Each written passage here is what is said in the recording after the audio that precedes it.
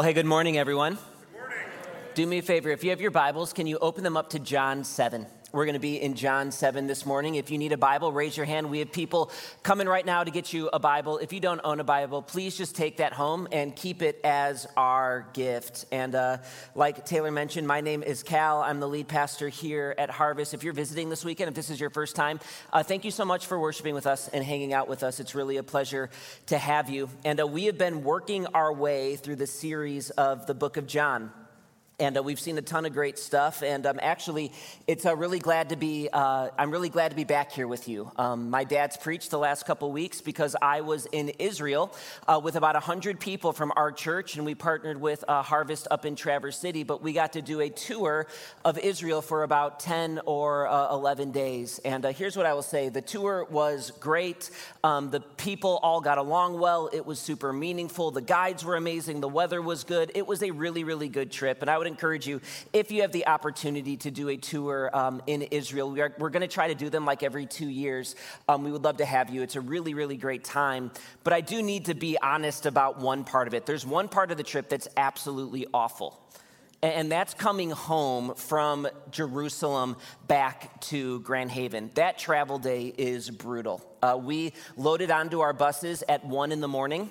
And about 28 hours later, we arrived back at our Grand Haven campus. And the worst part of the whole day is actually just being in the Tel Aviv airport. You get to the Tel Aviv airport at about 2 a.m, and our flight took off at 6:15. So we're like, man, we've got 4 hours plus. Like, we're going to be there at our gate in plenty of time. But it took 3.5 hours to get through security and checking your bag. Just incredibly long lines. And so it was 3:30 in the morning. I'm in a line of like 600 people waiting to get my bags checked. And this line is moving so stunningly slow. So I'm already kind of like freaking out a little bit. I'm grumpy. I should not be awake this early. And I'm in line and we're just moving slow. And at the line right next to me on the right-hand side of me is the line for first class, right? And so that line's always open because not that many people travel first class. So it's like you see people just walk up right to the front and you're like, oh man, it'd be nice if I was in that line, but I'm not. And so we're just working our way slowly. And then all of a sudden, again, about an hour into this line, I see an Orthodox Jewish person walk up in the first class line. And when I say Orthodox Jew, you might know what I'm talking about. He has the hat that they wear. He's got the tassels of hair that go down past his chin. He's wearing the very, very dark suit that they wear. He's carrying a briefcase. And he goes to the attendant in the first class line, and they're speaking in Hebrew, but it's obvious what's going on. He's trying to use this line to get his ticket punched, but he doesn't actually have a first class ticket. So I see them talk, and I see the person working behind the desk point to our line and say, you need to go back there. You don't have a ticket for this. Well, the guy gets angry, and all of a sudden he's waving his arms, and he's yelling, and he's upset, and he's getting really emotional. And the worker's like, there's nothing I can do for you. You need to go back to that line. So they argue for about 3 or 4 minutes, and then the guy just storms off. I'm like, well, that was some entertainment, at least while I'm standing in this line. And about 3 minutes later, this guy walks back up to the first class line. And I'm like, oh no, here we go. And the worker does the same thing. Like, you don't have a first class ticket. You can't come in this line. Well, this guy, he takes his ticket, he takes his passport, he throws it on the ground. He throws his briefcase on the ground and he goes, I'm not picking it up. And he goes, I'm not moving. And you can tell the security guards are standing there, but they don't really want to get in an issue with an Orthodox Jew. And they're arguing back and forth. And the guy's like, I'm not going to help you. And the guy's like, well, I'm not moving. And there's this standoff for about 7 minutes. And finally, you see it happen in the face of the worker, where he's like, it's just not worth the fight, right? And he rolls his eyes and he's just like, give me your ticket. And he starts to check him through. Now, you need to understand, I am a very, very high truth and justice kind of person. And in this moment, I feel this swell of anger bubbling up in me. And like everything in me wants me to be like, no, this isn't going to happen. And I'd be like, I'll go to the back of the line with this guy just to make sure he doesn't get to cut. It's not right. You don't just get to throw a fit and get to go to the front of line. Like, I'm getting ready to say this. And thankfully, in that moment, I had a filter that kicked in. And that filter said, hey, Cal, you do not want to get in a fight with an Orthodox Jew at 3:30 in the morning in a Tel Aviv airport, right? Things I never thought I'd have to say to myself. But it's like nothing good is going to come of this. And at the end of the day, like, I just had to laugh. And here's why. This man had an agenda. He was not going to wait 2 hours in this line, and he was willing to risk getting arrested. He's like, I'm just going to put all of my chips in the middle of the table. If I'm a big enough jerk, they'll let me through. Now, was that right? No. Was it the loving thing to do? No. Was it morally correct? No. But what you see is this guy had an agenda, and no one's getting in the way of it. And this morning, the title of our message is called Competing Agendas. And in John 7, we're going to see Jesus have to navigate a sea of people's agendas about him. And it's going to put Jesus in very difficult positions. So look at verse 1. We're going to be talking a lot about agendas today. It says this, it says, after this, Jesus went about in Galilee, and he would not go about in Judea because the Jews were seeking to kill him. So Judea, just so you know, that's where Jerusalem is. So Jesus can't go to Jerusalem because the Pharisees want him dead. Now the Feast of Booths was at hand, so his brothers said to him, leave here and go to Judea, that your disciples may also see the works that you're doing. For no one works in secret if he is to be known openly. If you do these things, show yourself to the world. Look at verse 5. For not even his brothers believed in him. And Jesus said to them, my time is not yet come, but your time is always here. The world cannot hate you, but it hates me because I testify about it that its works are evil. You go up to the feast, I am not going up to this feast, for my time has not yet fully come. And after saying this, he remained in Galilee. But after his brothers had gone up to the feast, he also went up, not publicly, but in private. And the Jews were looking for him at the feast and saying, where is he? And there was much muttering about him among the people. While some said he is a good man, others said, no, he's leading the people astray. Yet for the fear of the Jews, no one spoke openly of him. All right, here's the big idea this morning, church. It's this. It's that your greatest obstacle to following Jesus might be your own agenda. That your greatest obstacle to truly following Jesus might actually be your own agenda. Oxford's dictionary defines an agenda as the underlying intentions or motives of a particular person or group. It's the motives or intentions that drive us. That's our agenda. So here's the first point. All of us have agendas, don't we? All of us have motivations or intentions that drive our lives. Everyone comes into this place today with an agenda. Do me a favor, turn to your neighbor and say you have an agenda. All of us have motivations for what we want to be, what we want to see happen in our life. And depending on who you are, these agendas can look very different. Here's a couple of examples of what agendas might look like. Some of you might be driven and motivated by health.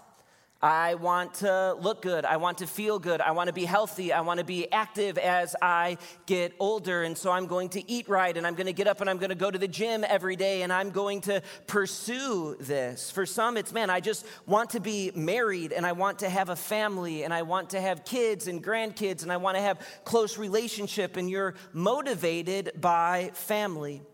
For some of us, it's, I just want to have deep relationships. I want to know that there's people in my life who really know me and get me and are there for me if I need them. And I want to be that person for other people. I don't want to be alone. For some of you, it's like, I just want my kids to like me, or I want peace in my home. For some of us, it's I want to be well respected. I want people, when they hear my name, to be like, wow, that's a good person full of integrity. I want to be a mentor. For some of us, it's, I want financial security, or I want to provide my kids with opportunities that I never had. So I'm going to work really hard and I'm going to make a lot, but I want to be a benefit to my family. Others, it's like, I just want to prove other people wrong. Maybe you had people in your life who didn't give you a ton of credit, or maybe you weren't a great student, and it's like, I'm going to prove these people wrong. All of us have agendas. So here's what I would ask right now, even as I'm talking. Can you start to maybe pray about or think about what are the agendas that I kind of have day in and day out? What drives me? What motivates me? And here's what I want you to hear. Agendas aren't a bad thing in and of themselves. A lot of these things are good things. Agendas by themselves aren't wrong. What happens is it becomes an issue, though, when our agendas run wild and they're the things that lead our lives rather than the Lord. That's when they actually cause a lot of harm and chaos in our hearts. So in this passage, we're going to see 3 different groups of people that Jesus interacts with. All of them have different agendas that are causing them to either be in conflict with Jesus or to not want to follow him. All right, so look at verse 2 again. Let's see that first group of people. It says this, now the Jews' feast of booths was at hand, so his brothers said to him, leave here and go to Judea so that your disciples may also see the works that you're doing. For no one who works in secret, if he seeks to be known openly, if you do these things, show yourself to the world, for not even his brothers believed in him. Right, so the first group of people is his brothers, and their agenda is, hey, Jesus, I need you to go prove yourself. Right, you see that. They're like, all right, Jesus, if you're really the Messiah, go to Jerusalem and start doing a bunch of miracles. Stop hiding out here in Galilee. Like, go make something of yourself. Go prove it. And you have to remember, Jesus has just fed the 5,000. So everyone's talking about Jesus. He's super popular in Galilee, but he can't go to Judea because the Pharisees are trying to kill him. And now the Feast of Booths, that's one of the big 3 festivals in the Jewish calendar. And as part of that festival, everyone has to go to Jerusalem. So Jesus is in a tough box. If he goes to Jerusalem, he knows the Pharisees are going to try to kill him, but Jewish law and this festival says that everyone has to go to Jerusalem for this festival. And the brothers are like, well, hey, Jesus, how about you stop being scared? How about you stop hiding out here in Galilee? Go up to Judea, go do your miracles, and if you're really the Messiah, prove it. Jesus' brothers are like, hey, stop the confusion. And I want you to think a sec. Imagine how difficult it would have been to be a brother of Jesus. Right? You're just a normal working class dude, most likely a carpenter like their father was. And all of a sudden, everyone's talking about your brother as the Messiah. And he's teaching and he's doing miracles. And now you know that the religious leaders are angry at Jesus and he's picking fights in the temple. And the brothers are like, we've got to go to Judea for this festival. Are we going to be safe because we're related to you? They're like, everyone's asking us who you are. They're asking for our opinion. You're a celebrity. We didn't ask for any of this. Jesus, you're making my life complicated. You're making it difficult. You're making it complex. And what they're saying is if you're really the Messiah, how about you just go silence all the doubters? Stop making our life difficult. Prove yourself. Look what Jesus says to them at verse 6. Jesus said to them, my time is not yet come, but your time is always here. The world cannot hate you, but it hates me because I testify about it that its works are evil. By the way, I could preach an entire sermon just in verse 7, that when you tell people the truth, it will come with a cost. Then Jesus says, you go up to the feast, but I am not going up to this feast for my time has not yet. I'm not going up to this feast for my time has not yet fully come.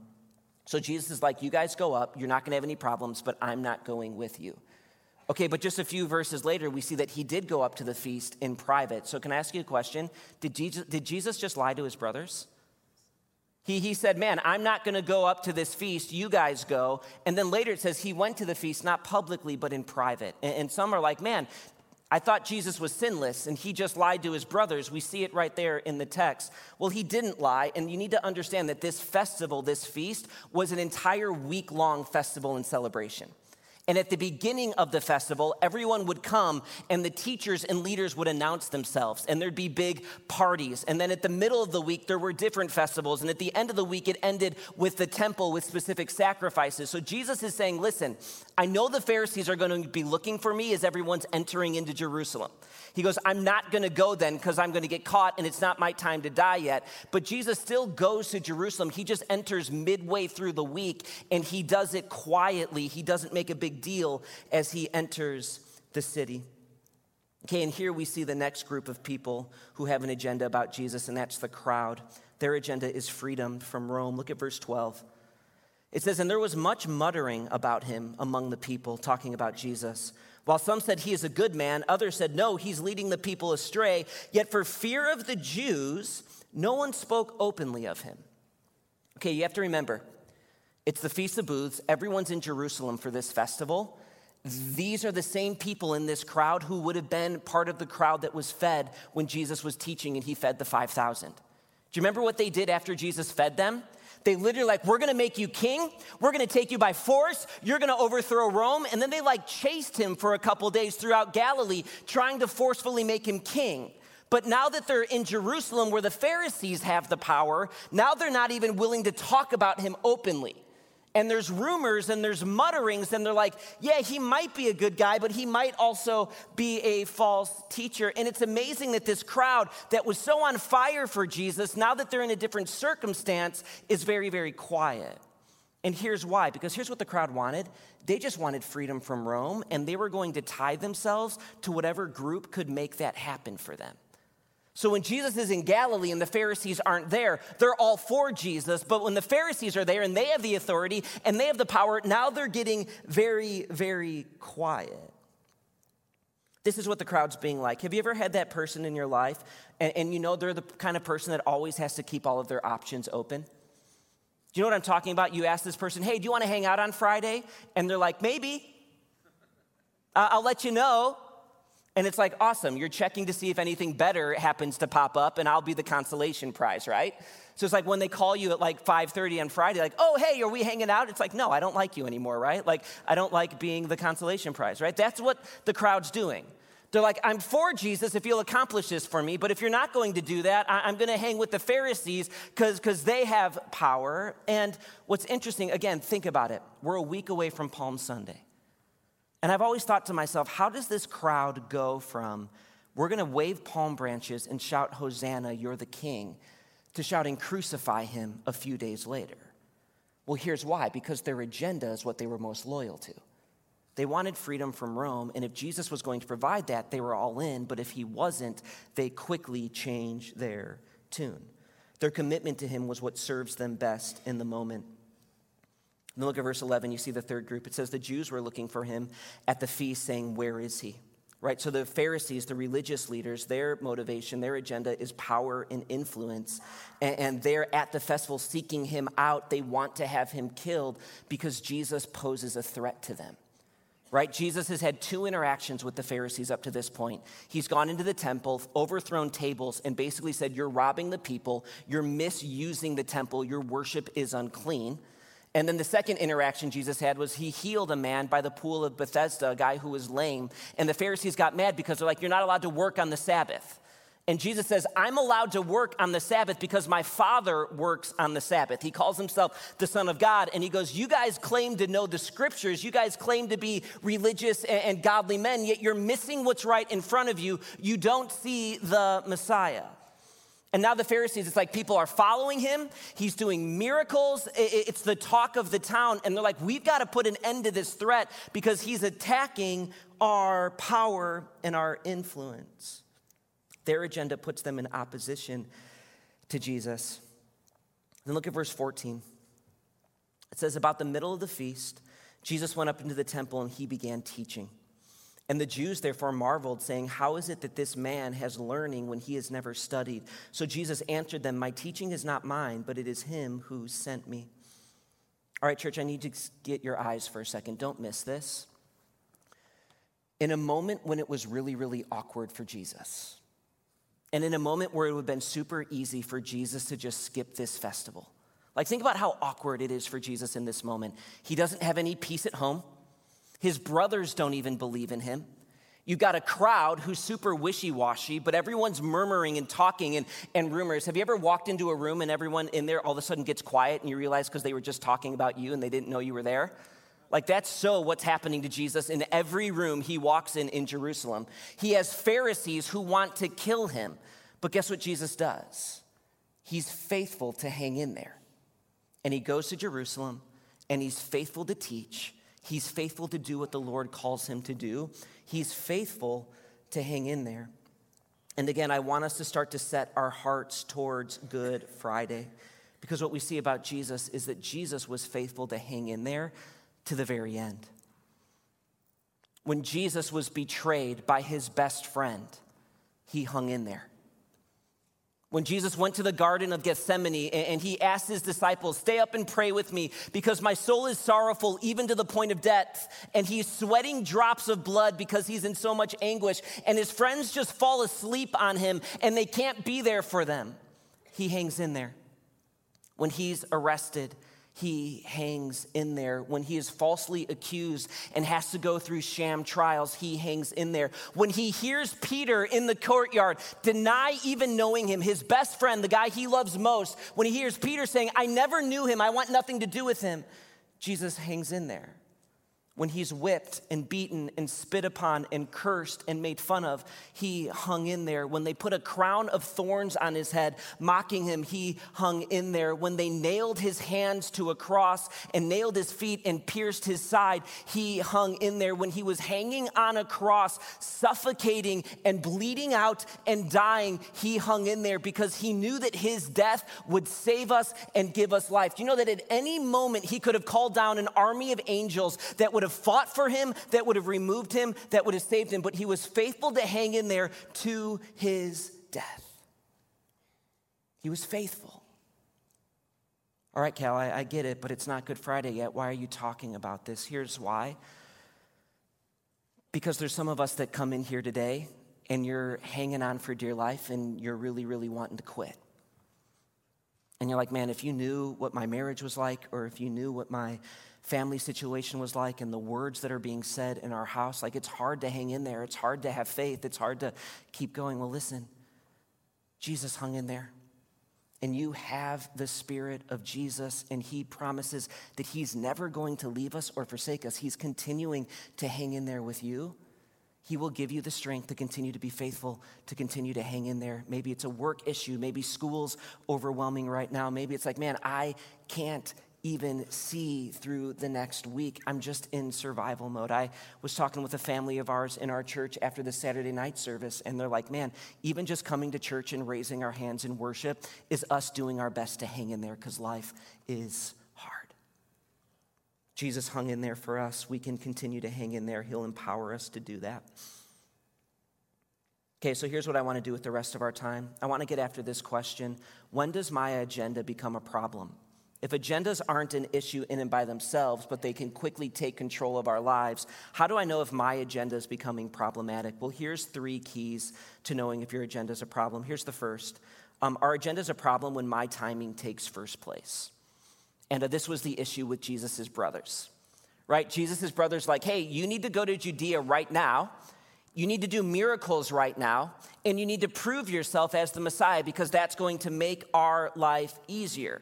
They didn't want to yield their agenda to Jesus. They wanted what they wanted on their time and on their terms. And church, I would say that this is a massive danger for all of us, sometimes in big ways and sometimes in small ways. I would say that almost every pastor on our staff here at our church has done some form of premarital counseling with couples. And a lot of times it's super fun and it's great and we love doing weddings and we love celebrating love and marriages in our church. But other times we go through this premarriage counseling process and we're like, please don't marry this person. It's not a good fit. This person's not going to lead you. They don't love the Lord. This relationship is a disaster and getting married isn't going to fix it. But the problem is oftentimes that people that are getting married, they already have an agenda. I don't want to be alone. I want to get married. I don't want to be lonely. Like I'm doing this. And if it's not this person, it might not be anyone ever. So even though I know that there's some unhealth in the relationship, I'm just going to move forward because I want to be married and I want to have a family, but I'm going to do it on my time and my terms. And then what happens is like 3 years down the road, all of a sudden they're back and they're applying for soul care and they're like, yeah, there's real problems in our marriage. And it was an unwillingness to hit the brakes, to slow down, to yield an agenda to the Lord. But it's not even just in big things like marriage. I would argue that most of the time, the low-grade frustration you feel in your life is because things aren't happening for you as quickly as you want them to. You're just not happy with your stage of life. Right? Like I'm so ready for my kids to poop in the toilet, right? Like I'm so tired of changing diapers and I'm grumpy about it and I'm sick of it and I just want this to be done, right? And rather than being like, man, my kids are a gift and I love my family and God's given me this gift to serve. No, I just want to be to the next stage. Or man, I thought my career would be moving faster, or I'm so done with school. And what happens is we're consumed with our agenda, our timing, our terms, that we don't like the place that Jesus has us in. So rather than trusting that that's what's best for our heart, we just get frustrated. And by the way, frustration is just the effects of selfishness. Moving inward and thinking about yourself always leads you to getting more grumpy and more miserable. I would argue that the low-grade frustration in your life is dealing with you just want things your way and your timing. Our agenda becomes dangerous when we are more committed to our timeline rather than the Lord's. Here's the second key. It's this.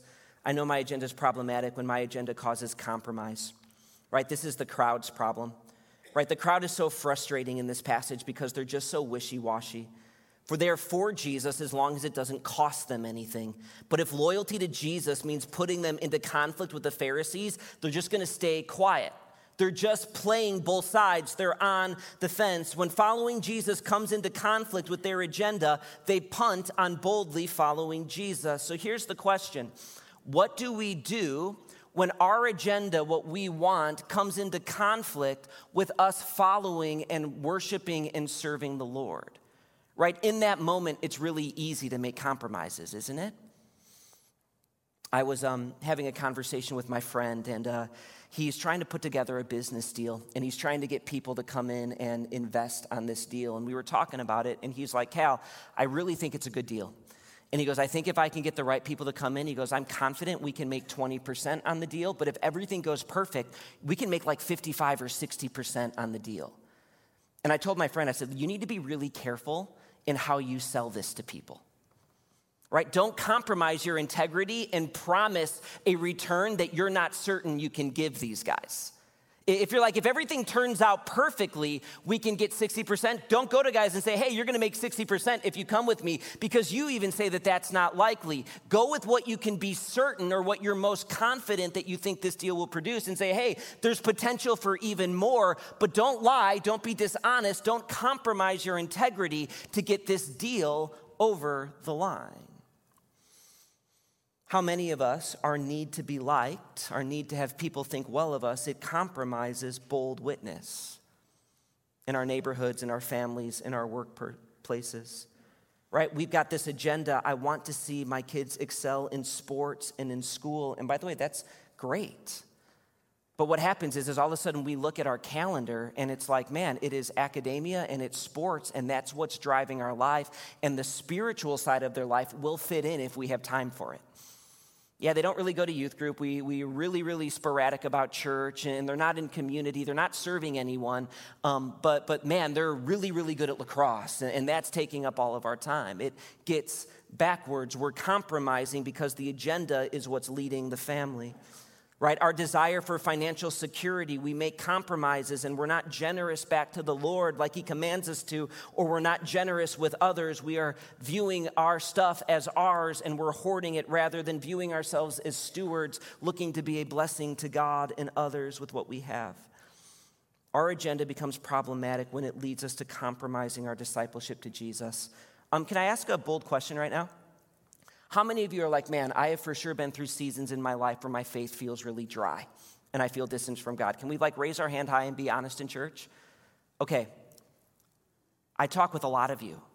I've had this in my life. I'm no different than you. Here's what I found as I kind of look back on my life. Most of the time when I am in a dry spell with my relationship with the Lord, I have an agenda problem. Maybe even not knowingly, I've allowed other things to creep up to the top of my priority list. And that's causing frustration, or it's causing selfishness, or it's causing me not to prioritize the Lord right in my life. And my problem is my agendas are running wild. They're causing me to compromise on the things that I know are most important. Like, listen, just because you're in a dry season doesn't mean you don't love the Lord.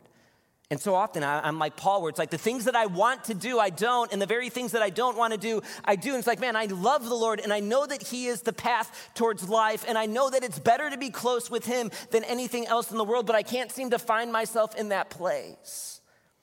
If you're like that this morning, can I just encourage you? Start kind of filtering through what are the agendas? What are the things driving your life? And are those on top of your relationship with Christ? Or are you yielding those things to the Lord?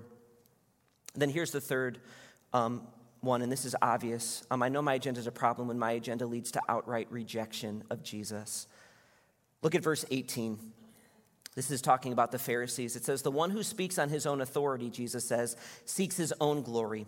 But the one who seeks the glory of him who sent him is true, and in him there is no falsehood. Has not Moses given you the law? Yet none of you keeps the law. Why do you seek to kill me? And the crowd answers, you have a demon. Who is seeking to kill you? Okay, so think about how crazy this is. You have to remember, everyone in Jerusalem, the Pharisees included, they wanted the Messiah. That was the thing they wanted the most. They wanted the Messiah to come. And Jesus is there, and he's teaching them. And he is the true Messiah, but he is coming at a cost to the Pharisees' power and authority. And it causes them to accuse the Messiah of being demon-possessed. Their agenda is so wild and running rampant in their hearts that the things of God they view as the things of Satan. They're rejecting the thing they want the most. Like, it's crazy. All right, so one quick story from Israel. I think you'll find this interesting. We were in Jerusalem on the second half of our trip, and we went by the Wailing Wall. I don't know if you guys have seen this before, but it's a wall that a lot of the Orthodox Jews and religious Jews, they come and they pray at. And it's because this wall is 2,000 years old, and it's like the last segment of the remaining wall that was around the temple before it was destroyed. And so they go and they pray. They believe it's the holiest spot in the world. They believe that God's glory left the earth when the temple was destroyed, but this part still has a little like hint of God's glory left in it. And what the Jews today want more than anything is they want the temple to be rebuilt. What the Jews want, rebuild the temple. The problem is the place where the temple needs to go is in Muslim control, and the Muslims obviously won't let them build a temple there. But every day, 3 times a day, Jews pray, God, please allow us to build the temple. It is on their minds constantly. And we were touring this wall, and I talked to Erez, who was our guide. He's an Israeli man, but is a believer. And I said, all right, Erez, so right now, the rabbis are the ones that have all of the power and authority religiously in Israel. He's like, yep. And I'm like, but if and when they rebuild the temple, it's going to go back to priests because there's going to be sacrifices, and priests have to be Levites. So doesn't that mean that a lot of rabbis will have to lose their power and give that up if the temple is actually going to be built? Doesn't that mean there's going to be a whole nother crew of people running things? And Erez looked at me and smiled. He goes, Cal, you're onto something that's a real problem. And I go, what do you mean? He goes, do you know that there's been times in our country's history in the last 20 or 30 years where we've had the ability to get that land and rebuild the temple and get it back from the Muslims, and the ones who block it in our government are the rabbis? So it's like they know that if a temple's built, all of a sudden they lose the power and authority and the political cachet of their position. So it's like the very thing they pray for and the very thing they want, they actually act in opposition for secretly because it's going to cost them power. It's like, man, this is the exact same thing that happened with Jesus 2,000 years ago. He was the Messiah. He was the one that they were hoping for and praying for, and he was offering them salvation for eternity, and they rejected him because their agenda was their power and authority. And it's such an amazing picture of how devastating agendas can be. And here's what I want to say as we close. It's that discipleship to Jesus will establish a right hierarchy in our lives. Again, agendas themselves, motives aren't the problem. We just have to align it in the right hierarchy in submission to Jesus. In Philippians 3, Paul writes this. He says, but whatever gain I had, I counted as loss for the sake of Christ. Indeed, I count everything as loss because of the surpassing worth of knowing Christ Jesus my Lord. For this sake, I have suffered the loss of all things and count them as rubbish in order that I may gain Christ. Here's what Paul says. He goes, man, everything else in my life, in comparison to knowing Jesus and loving Jesus and following Jesus, they were worthless to me. Now listen, Paul was still brilliant. But before he met Christ, his agenda was, I want to be seen as brilliant, and I want to be seen as righteous, and I want to be a leader. But he's like, man, when I found Christ, it was like, man, Jesus, I'm going to lay down those things. I'm going to worship you and honor you. And if that means that I've got to suffer loss, if that means that you're going to move me here, there, and everywhere, I'm just going to follow you, because where you are is where life is. Again, I need you to hear me. Whatever your agenda is, whatever it is that drives you, they aren't necessarily wrong or bad. They're actually really good, and they make you who you are if they live in submission to Jesus. So do me a favor, throw up that list again. Right? We went through different types of agendas. What does it look like to put these things in a right hierarchy to Jesus Christ? Well, here's what it means. Let's use health as an example. It's okay to want to be healthy. It's okay to want to look good. It's okay to want to be active. It's okay to want to eat right and pursue those things. All of those are good things if it's like, but you know what? My hope is not in my physical body.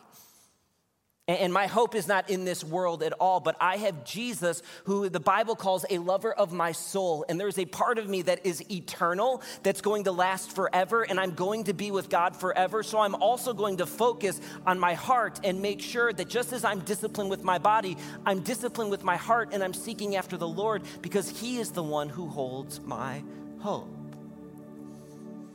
Right? Maybe it's deep relationships or wanting people to like you. Right, that's good. But you also understand that Jesus says, right, the world's going to sometimes hate you because it hated me first. And so I do want to love people. I do want to have deep relationships, but sometimes I'm going to have to love people enough to tell them the difficult thing that they don't want to hear. Sometimes I'm going to have to risk a difficult conversation because I love you and I want to grow in depth of our relationships, and what you're doing isn't honoring to the Lord and it's hurting you and it's not right. Right, man, I want to provide opportunities for my kids and I want them to have great experiences, and it's like, that's awesome, but what our kids need more than anything else is, first of all, they need Jesus Christ. The second thing they need is they need to be reminded that joy is found in actually laying down your preferences and serving others, that life doesn't revolve around us. So in how we parent, in how we steward our family, we're going to continue to say, hey, look to the Lord and look to others. It's not all about us and our skills and our life and our schedule. Can I ask you a bold question? Here's how I want to close as we kind of start to lead in towards Holy Week. I want to close with 3 questions. Here's the first. What agendas do you tend to have? I'm hoping and praying right now that the Lord and the Holy Spirit's kind of laying that on my heart, like, oh, that's my thing. This is the thing that kind of motivates and can run wild in my heart. Let me ask you the next question. What does it look like in your life when that agenda runs wild in you and that becomes the priority? Can I ask you a question? Does it lead to growth and to joy and to life? Or does it lead to stress and anxiety and broken relationships and depression and all of the things that come with rejecting the Lord? And then the third question is what does placing my agenda under the lordship of Christ look like practically? And I think even as we start to think of Jesus and the cross and the resurrection, I always think it's a good moment to ask ourselves the tough questions. Man, am I really all in on following Jesus? Or are there some things even now, even though I love Jesus and have followed him for a long time, are there things that have gotten out of order in my heart? In church, what I want to be is I want to be a church that's cool with admitting, hey, things are out of order right now, and I'm going to pray and I'm going to repent and I'm going to talk to someone to get some accountability in my life, but I want to genuinely seek and follow the Lord. Let's pray. Dear Heavenly Father, God, I thank you for today. I thank you for this church. I thank you for your word, God, and I'm thankful that you hung in there when things were awkward and when things were difficult. God, would you be with those who are hurting? Would you give them the encouragement to keep moving forward, to keep hanging in there? God, would you just really identify the things in our life that might be out of order in our heart? Would we be quick to talk to you about that? Would we seek repentance? God, we love you. We know that you hang in there with us, that you are so quick to forgive. Would you help us? It's in your son's name we pray. Amen.